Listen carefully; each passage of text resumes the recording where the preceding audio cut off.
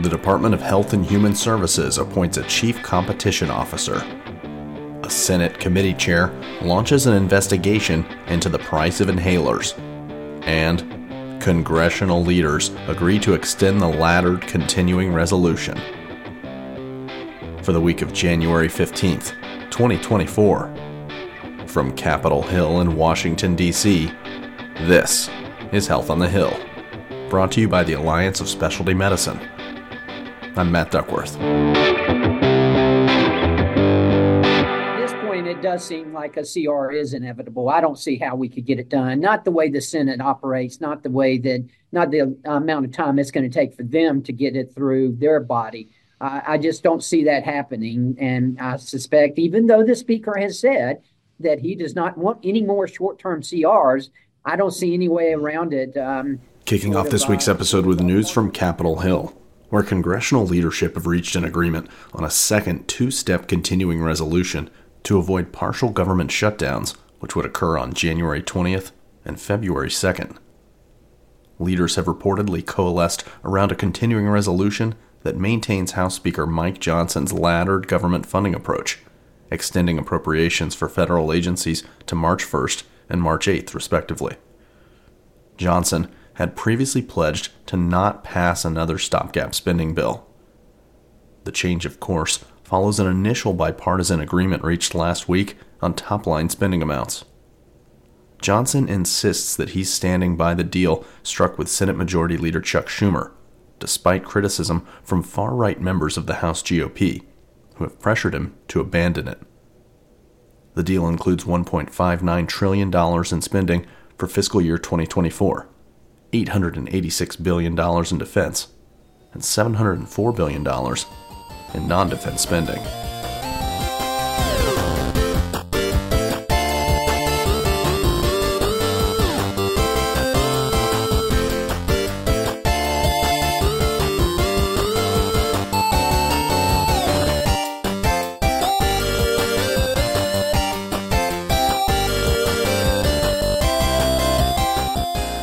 Tens of millions of Americans who use inhalers in order to help them breathe.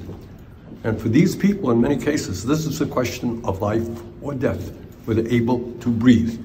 That was the voice of Senate Health, Education, Labor, and Pensions, or HELP Committee Chair Bernie Sanders, an independent from Vermont who caucuses with Senate Democrats, who, along with Senators Tammy Baldwin, a Democrat from Wisconsin, Ben Ray Lujan, a Democrat from New Mexico, and Ed Markey, a Democrat from Massachusetts, have sent letters to AstraZeneca, Boehringer Ingelheim, GSK, and Teva to request details about the, quote, extremely high prices, unquote, of the manufacturer's asthma inhaler products.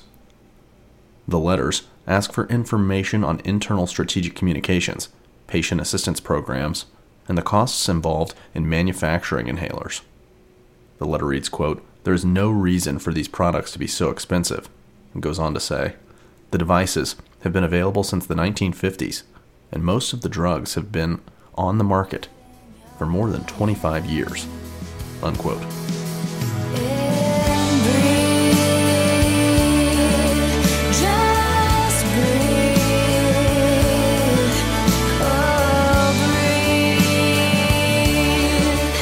Surmising or tweeting or guessing, but just look at the data. A fairly large group of very well-respected evolutionary virologists have examined epidemiological, virological, geospatial data from Wuhan and have come to the conclusion, not definitively by any means, but feeling that it is much more likely that it is a natural occurrence from an animal to a human. However, since it hasn't been definitively proven, we've got to keep a completely open mind. That was a familiar voice to many Americans from the COVID-19 pandemic, Dr. Anthony Fauci, who last week provided 2 days of closed-door testimony before the House of Representatives Select Subcommittee on the Coronavirus Pandemic. According to reports, panel Republicans focused much of their questioning on the definition of gain-of-function research funded by the National Institutes of Health. Fauci was also questioned about the origins of COVID-19 and issues related to the federal government's pandemic response, including federal records violations, conflicts of interests, and conflicting guidance. While the meetings produced few surprises or new information, Fauci has agreed to testify in a future open session before the committee.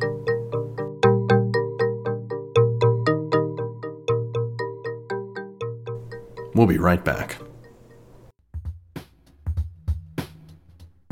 Representing over 100,000 doctors nationwide, the Alliance of Specialty Medicine is urging Congress to act immediately to reverse the cuts associated with the Medicare physician fee schedule.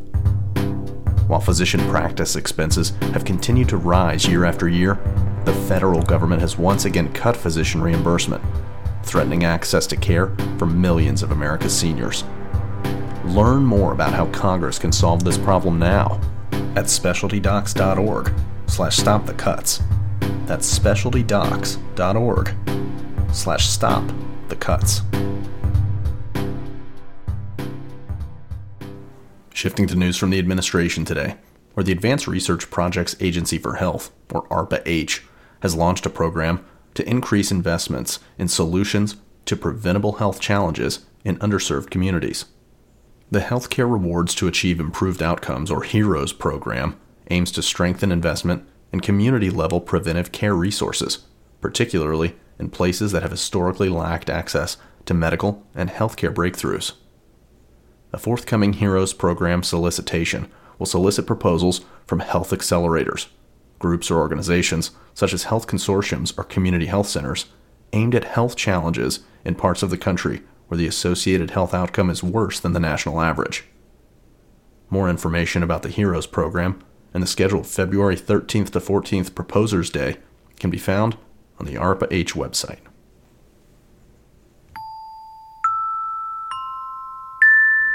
More news from the administration today, where Stacey Sanders has been appointed to serve as the first ever Chief Competition Officer at the U.S. Department of Health and Human Services.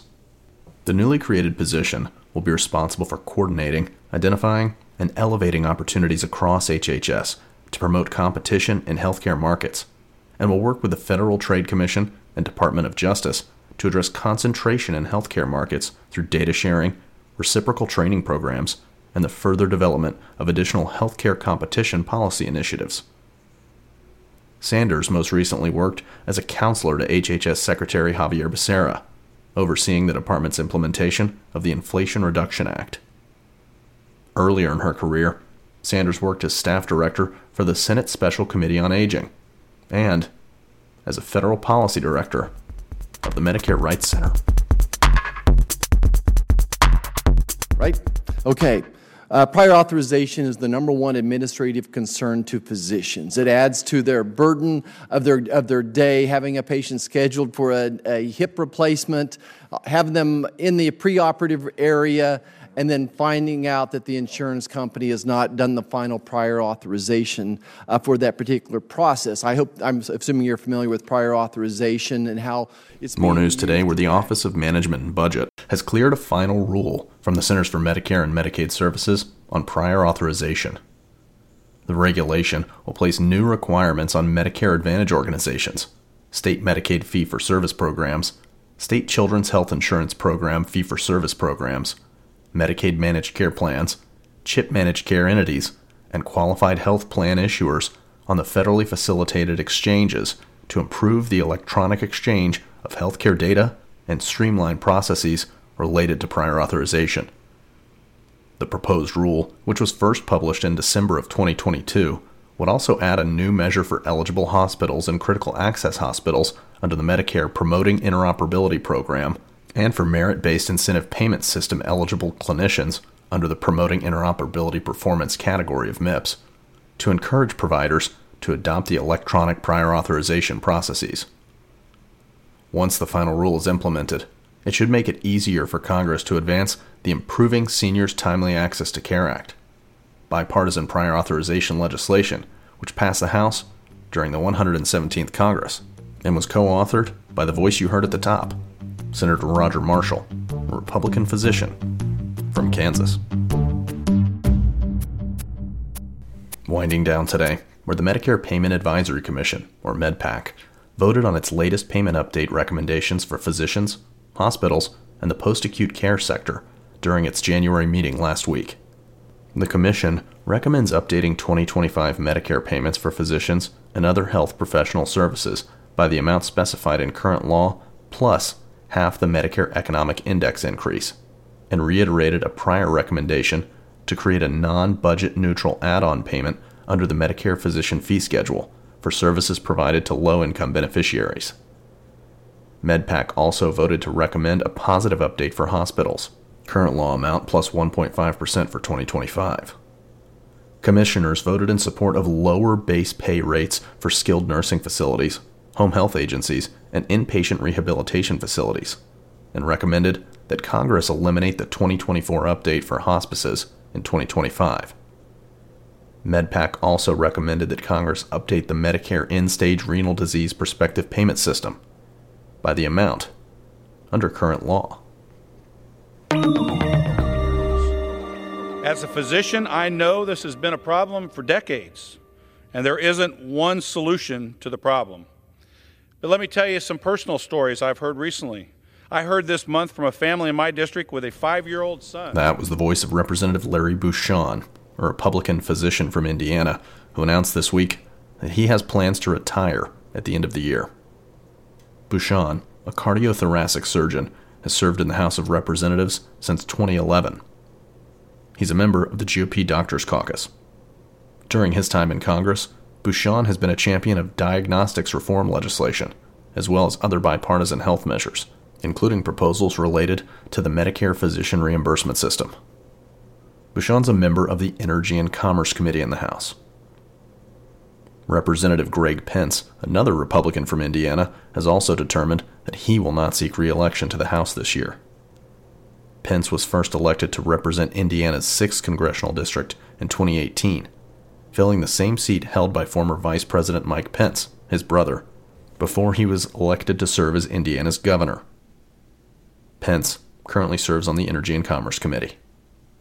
Currently, the number of members who are retiring from Capitol Hill next year stands only slightly higher than the average of 34 retirements per election cycle.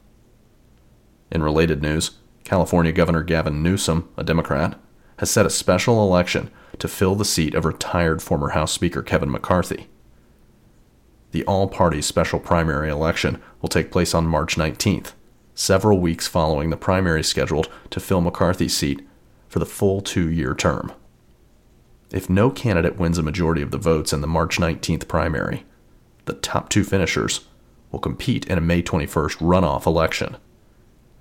A running list of members of Congress who are retiring or seeking other office can be found in our weekly written policy briefing on the news page of our website at www.hhs.com.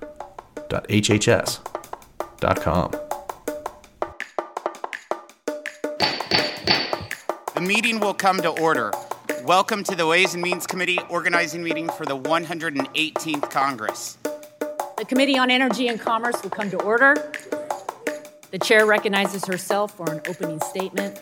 And it's a pleasure to bring together the first meeting of the Finance Committee in the 118th Congress.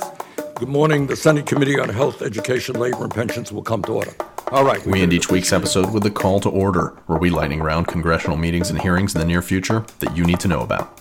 First, on Wednesday, January 17th at 10 a.m., the Senate Homeland Security and Governmental Affairs Committee holds a hearing titled The Cyber Safety Review Board, Expectations, Outcomes, and Enduring Questions. And last, on Thursday, January 18th at 10 a.m., the Senate Health, Education, Labor, and Pensions, or HELP Committee, hosts the hearing Addressing Long COVID, Advancing Research, and Improving Patient Care.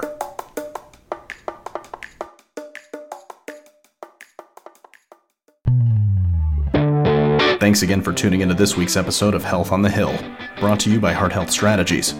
For more information on this week's healthcare happenings in the administration and on Capitol Hill, you can visit our website at hhs.com and click on the news section at the top of the page. You can subscribe anywhere you get your podcasts, including Apple Podcasts, Spotify, YouTube, and SoundCloud. Did we miss a story you wanted to hear this week? If so, email me at mduckworth@hhs.com, and we may include it in our next episode. Have a great week, and stay healthy.